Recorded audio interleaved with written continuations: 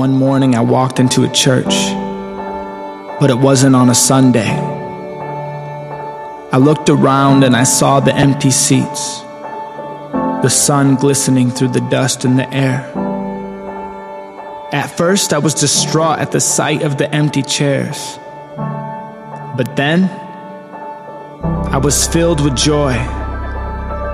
I realized that the people who were once in those chairs were now outside of the building, working at their jobs, serving in their communities, laughing with their co-workers and growing with their families. They had the opportunity to be the church, not just sit in it. When will we be like them? When will we see the opportunity given to us to be the hands and feet of Jesus, bringing hope into the world? Stained glass can't pray for the sick. These walls can't preach the gospel, but you can. The building you're sitting in is just a building. But if you trust in Jesus, then you are the church.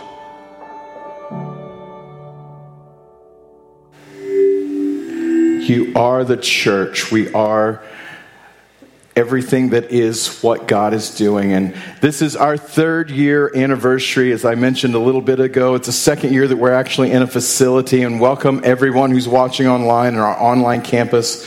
We're so glad you're with us this morning. And right off the bat, I just want to say we're an ARC Church, the Association of Related Churches, and there are 4 other churches this morning that are planting. They're having their very first service this morning. So I just want to bring it up to you, and we're going to look at them really quick and see who them. Give me the first one, please.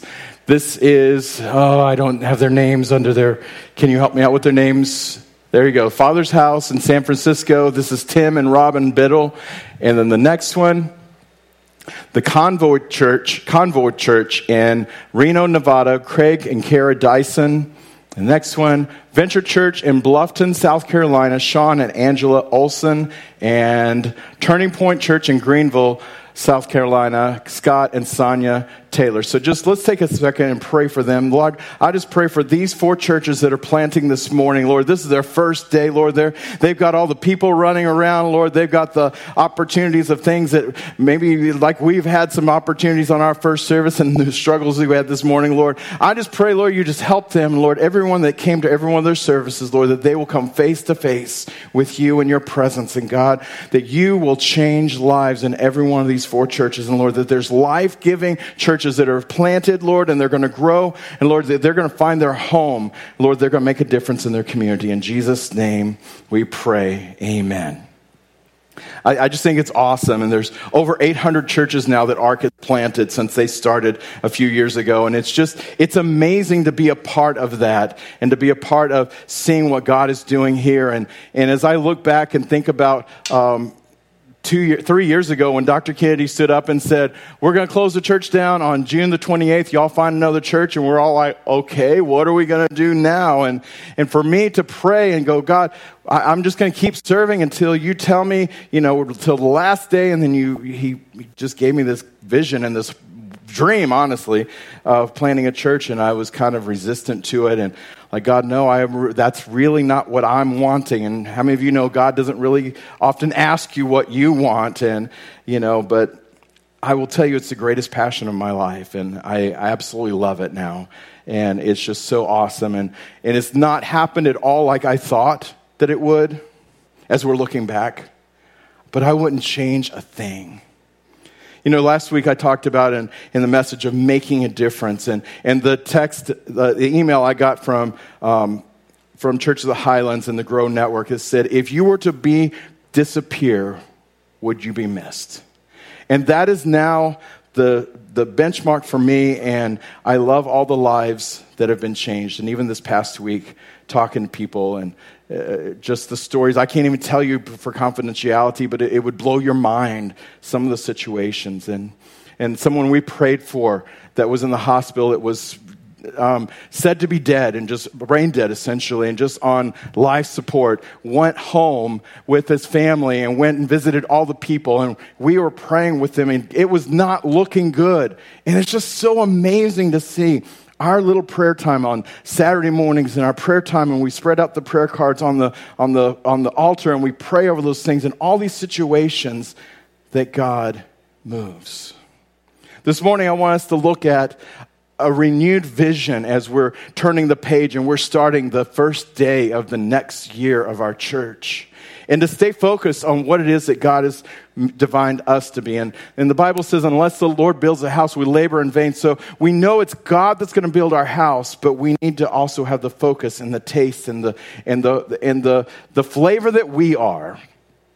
And as you've heard me say many times, everyone knows what John 3:16 says. And, Tim Tebow put it on his face when he's playing football. And it was the number one thing Googled when he was playing. But nobody knows what John 3:17 says. But that's actually the foundation of our church. So if you'll put it up on the screen with me. It says, "For God did not send the Son, his Son, into the world to judge the world."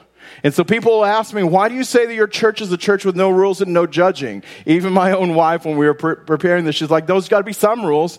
I'm like, there doesn't. It's God who will tell us what we need to do. He didn't send his Son to judge the world. Thank God he didn't send Jesus in here to judge us, but that the world might be saved through him. God's heart isn't to send people and to judge and say, well, you're doing this wrong and you're doing that wrong and you need to do this. But that's what so much of the church has turned out to be.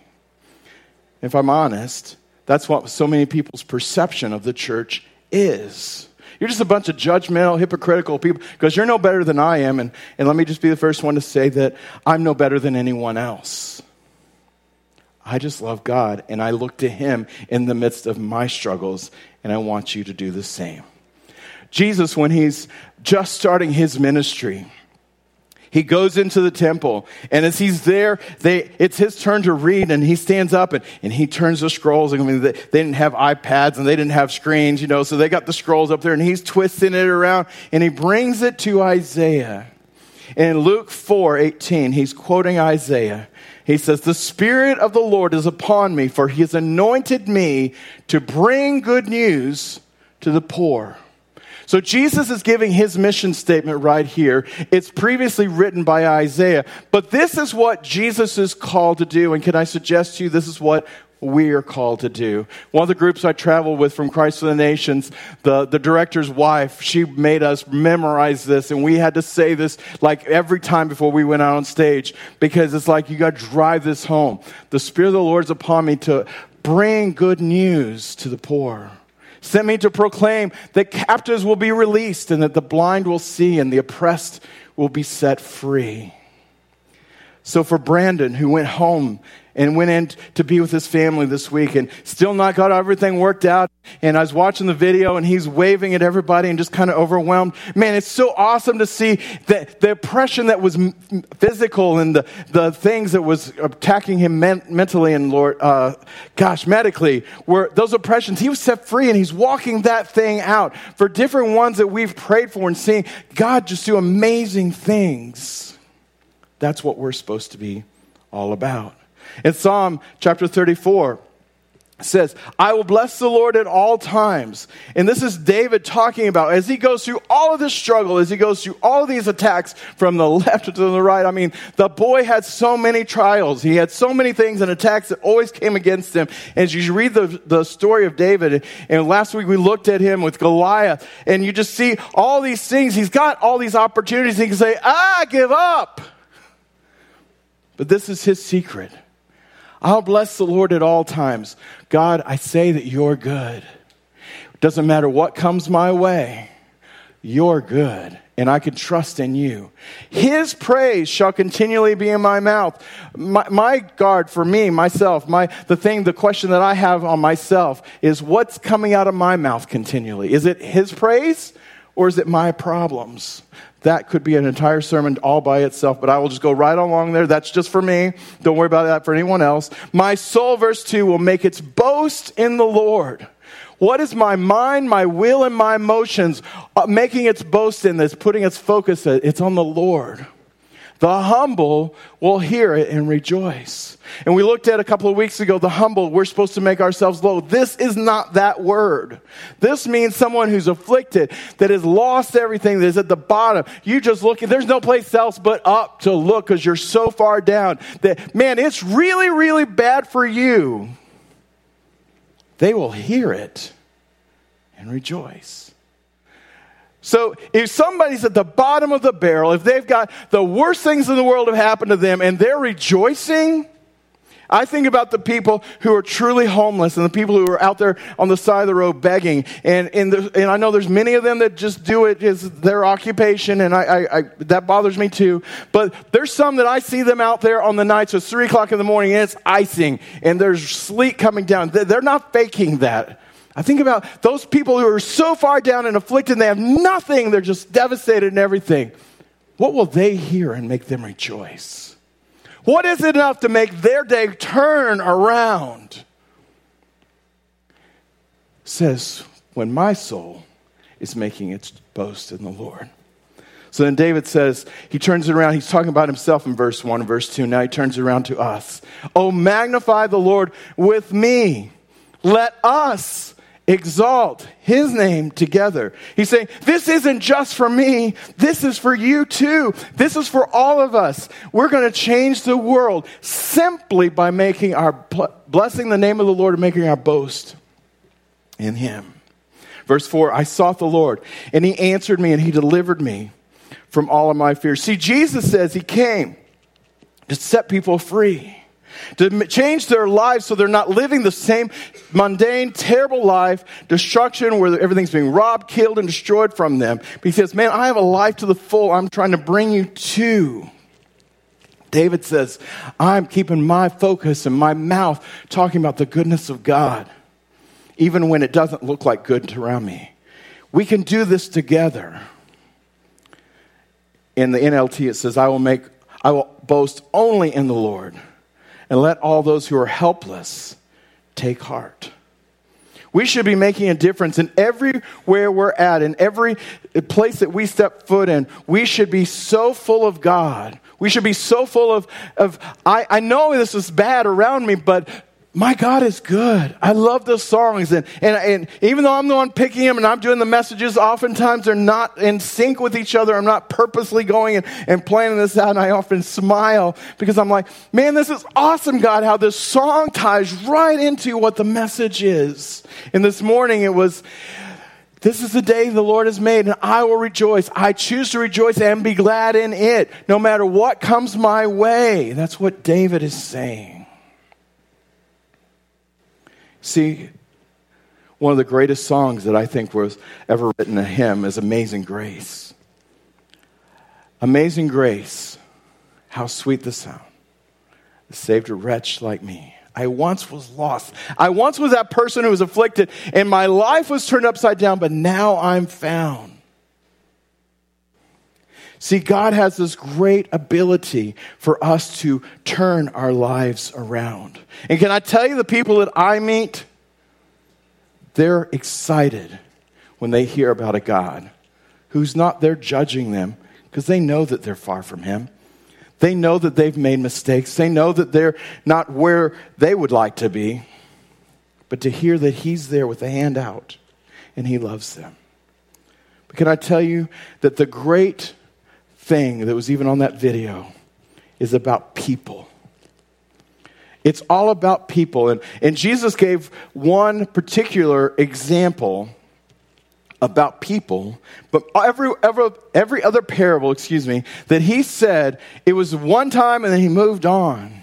But this one time in the Bible, he said it 3 different ways. And I want us to look at it. In Luke chapter 15, if you'll turn with me in your Bibles, and we're going to read through this just pretty quickly, starting with verse 1.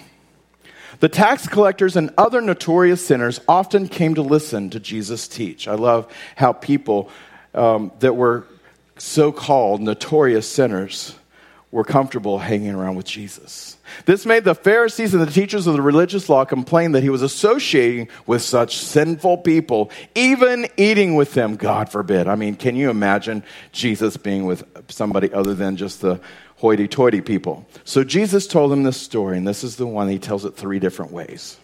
If a man has 100 sheep and one of them gets lost, what will he do?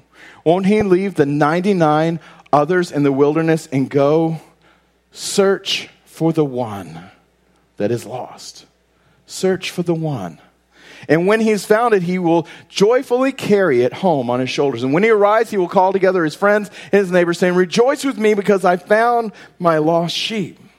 In the same way, there is more joy in heaven over one lost sinner who repents and returns to God than over the 99 others who are righteous and who haven't strayed away. In other words, the one person that kind of like falls off the wagon and they don't come to church every week and they're not there doing everything they need to do, that there's more rejoicing in heaven when they come back than even the ones that are doing it all right all along. That'll preach to me. Number 2, he says, or suppose a woman has 10 silver coins and loses one of them. Won't she light a lamp and sweep the entire house and search carefully until she finds it? Have you ever lost something in your house, like the remote or your keys, and you just turn the whole place up? I mean, the couch is turned upside down. You got all the cushions just going everywhere. You're digging down inside and you're finding all the coins you lost. You got all this stuff and you're looking for that thing and you just keep going. And verse 9, and when she finds it, she will call in her friends and neighbors and say, "Rejoice with me because I finally found my lost coin." In the same way, Jesus says, there is joy in the presence of God's angels, even when one sinner repents. Seeing a theme here? He says a 3rd way. Verse 11, to illustrate the point even further, Jesus told him this story. A man had 2 sons. The younger son told his father, "I want my share of your estate now before you die." So his father agreed to divide his wealth between his sons. A few days later, the younger son packed all his belongings and moved into a distant land, and there he wasted all his money in wild living. In the story of the prodigal son, many people know the story, and he goes and he finds himself in Jesus' parable, and he finds himself at the bottom looking up. He goes, "It's better even for my servants at my dad's house than what I've got going on. So I'm going to go back." And the father was standing on the porch looking for his son. See, the father wasn't content with everything he had left over, and he wasn't even content with just the one son that was there that didn't leave. He's looking for how many? The one that was left. And he's looking, and when he sees him, he runs and throws his arms around him. See, Jesus told this story 3 different ways. He talks about practical things that we can understand in our jobs, because they did a lot of livestock and sheep herding. And, if you have 100 and you lose one, you're not just going to say, "Hey, well, lost one. That's not too bad. It's 1%, You're going to leave the 99. If you're really good, you're going to go after that one. If you lose something in your house and you've got 10 coins, but you lost one, you're going to still go and try and find that one. And the son that walked away and the father's heart was them. It's all about one. See, the woman at the well that we looked at a few weeks ago, she was there by herself, and she was at the bottom of the barrel. She was the one that no one really looked at. All the women saw her coming and thought about all the relationships she's wrecked, and like, "Oh no, we don't want to," she's shunned, that she's even going to the watering well when nobody else is going to be there because she's trying to avoid conflict. And Jesus talking with her changed her life. See, that one woman changed the entire town. That one sheep that was lost being brought back in. That one son that was brought back in and thought, "It's the bottom of the road. It's the end of the road for me. No one's going to receive me more. I mean, I've made too many mistakes. There's just no way it'll be okay." Jesus says 3 different ways. This is what it's like in heaven. There's so much rejoicing when that one.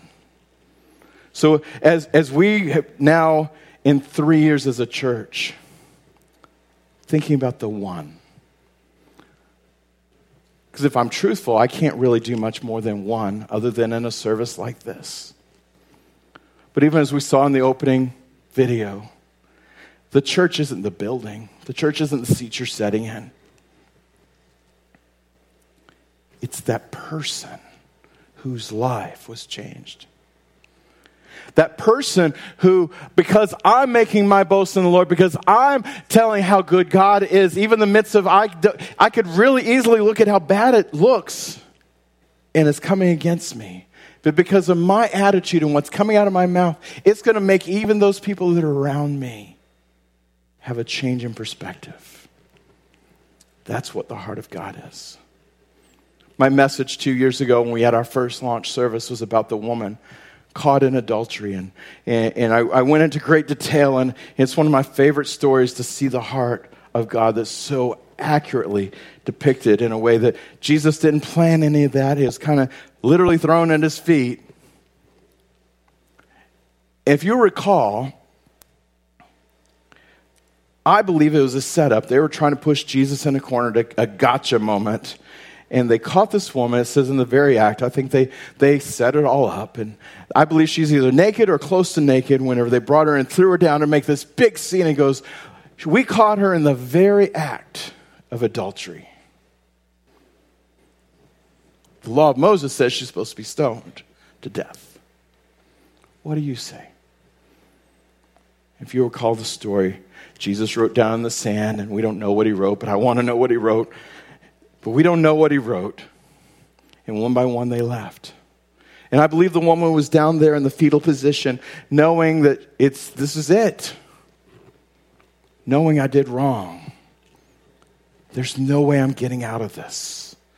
And that tunnel vision that happens when you're in stressful moments like that, I don't think she heard Jesus writing in the sand. I don't think she understood what was going on. I think there's just all of this, I'm going to die right now, going on inside of her.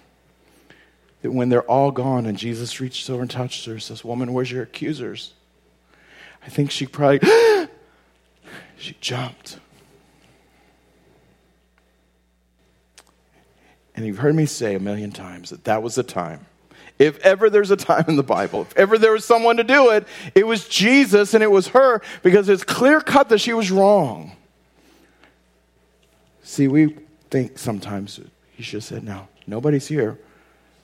I'm going to shake that finger at you and tell you, you better not do this again. You know better than this. That judging that sometimes we want to do.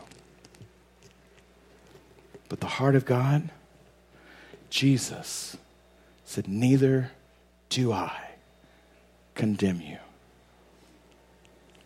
Let's look at how that ties into our scripture this morning in Luke chapter 7. Now, one of the Pharisees, verse 36, was requesting Jesus to dine with him, and he entered into the Pharisee's house and reclined at the table. And there was a woman in the city who was a sinner. Most people believe it was the woman that was caught in adultery. And when she learned that Jesus was reclining at the table in the Pharisee's house, she brought an alabaster vial of perfume. And standing behind him at his feet, weeping, I believe because of her life that was changed in that moment, she began to wet his feet with her tears, and kept wiping them with her hair of her head, and kissing his feet and anointing them with the perfume. And now the Pharisees who had invited Jesus saw this. He said to himself, if this man were a prophet. See, he's there trying to figure out Jesus for himself. Is he the real deal? You know, well, this is what we do in our life. We're going to invite Jesus over to my house, and I'm going to put the spread out here. I'm going to impress you. And then he's like, if he was really a prophet, he would know who and what sort of person this woman is who's touching him. That she is a sinner. Ugh. This scripture, that verse, bothers me so much. Because this used to be me. This used to be me that would look and judge people and say, oh no, you don't have this together. And I've told this story so many times that I was eating at a local restaurant and stressing out because of the conditions. I don't have time to tell the whole story again. But as I'm sitting there, I felt God tell me, you think you're better than all these people? And I'm like, yes, I do. And I know a lot of people at church who would agree with me. See, I was that person who was like, if you knew who they were, they're all sinners.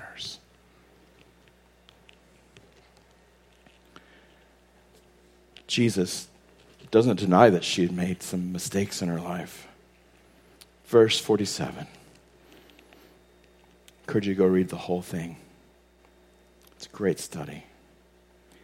Verse 47. For this reason I say to you, her sins, which are many, not water, he's not sugarcoating any of that. He's not saying that she hasn't made some mistakes. They've been forgiven. And I want you to look at have been. It's past tense. I believe that was when she was thrown down at his feet and he says, woman, I forgive you. Neither do, where all your accusers are all gone. She's been forgiven. And she's loved much. And he was forgiven little, loves little. She loves Jesus so much. But my point is that Jesus wasn't ignorant. He wasn't turning a blind eye to the fact that she'd made a whole bunch of mistakes. That wasn't the focus. That isn't the focus of God today. He sees every single mistake we make. Even the ones that we don't think are mistakes. He's not up there keeping a tally sheet on us. But can I tell you that there is the value, the preciousness of one. The value, the preciousness of one. Jesus said it 3 different ways, trying to give us all these kind of analogies and circle back around this way and that way. I was talking to a pastor friend of mine a week ago, and I said, do you realize what the currency of heaven is? He says, talk to me, brother. I love my pastor friend. He said, the currency of heaven isn't gold. Gold is our primary thing here. I mean, if you have gold, it's your backup on, the currency and all this stuff. They use gold to pave with in heaven. It's not money. It's not riches. It's not diamonds. The currency of heaven is people. God so loved the world that he sent his son for people. That whosoever, that one person.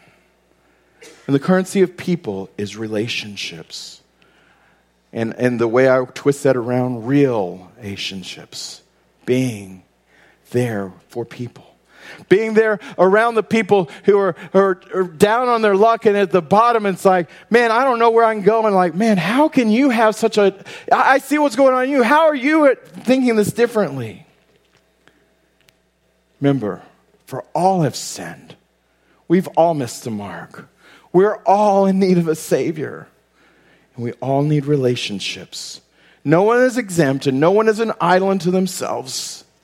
We are, as I'm famous for saying, #better together. I can't do life by myself. And my wife's famous saying of what I'm going through today, you're going to go through tomorrow, or maybe you went through yesterday, and we can all help each other. I'm better with you. I strive to bring value to you and so that you are better with me. Not seeing all of my many mistakes, but loving me in spite of my many mistakes. See, you may sit outside and see everything that's wrong with me, maybe even some things that I don't even know that are wrong with myself. But you love me anyway. 1 Peter 4:8 says, God's love covers a multitude of sins. Jesus wasn't saying, oh, she's all right, don't worry about her. He's like, oh no, her sins, oh, they are many. Man, they're a pretty big load. They've been forgiven. And here we are at the end of my message, where we started. John 3:17. For God did not send his Son in the world to judge the world, but that the world might be saved through him. Can I ask you to put yourself in the Bible? Can I ask you to change that scripture around with you in it? And we've modified it a little bit. They're going to put it up. God did not send me into the world to judge the world, but that the world might be saved through my example of God's love from him. Will you bow your heads this morning and close your eyes? So my question to you this morning is, where do you find yourself? There's no judging. You may say, man, I'm right there with that woman that Jesus talked about. Her sins, man, so there's so many. Or maybe you're like I used to be and say, man, I've been looking at people and saying all their faults. There's no judging. But we do have to examine ourselves. So all over the media, whether you're sitting here, you're watching live, you're watching us after the fact with our online campus, you're listening to the podcast that's going around the world, I'm asking you this morning, do you have a relationship with God? Do you know Jesus? Have you accepted him? Have you surrendered your life? Today can be your day. We all will have, quote, my day. If not here, then one day we'll all stand before him.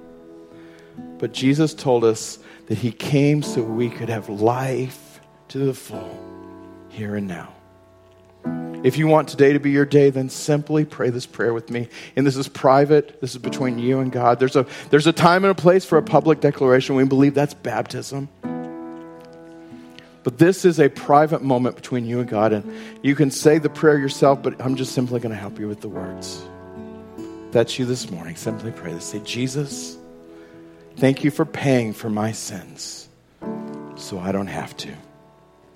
Today is my day. I invite you into my life. I ask you to forgive me. I come just as I am. I surrender it all to you. And I choose to follow you. And the best way I know how, I'm going to live for you with all my heart. Today, I give you my life. Father, I pray for everyone who prayed that prayer for the first time, or maybe for the 500th time. Lord, that you are right there, and we saw in the scripture that all of heaven rejoices when one person comes back to you. When one person makes that decision to follow you. God, I pray for them, Lord, and we rejoice with every one of them as well. Now, God, I pray for every one of us that heard this message this morning, that will purpose to let your love, God's love, that covers a multitude of sins that, though they are many, and that will be the characteristic of my life, choosing God's love that covers than my finger that judges and points out. Lord, I thank you for today. Lord, I thank you for 3 years that we've had of being a church and serving your community and serving your people, serving the one. Lord, I look forward to tomorrow being day one of the next year and next Sunday and every day. And Lord, even as we saw in that video, that the place is empty during the week, but it's not because the church is empty. It's because everyone is out living their lives, making an influence. Father, I give all this to you. In Jesus' name we pray. Amen.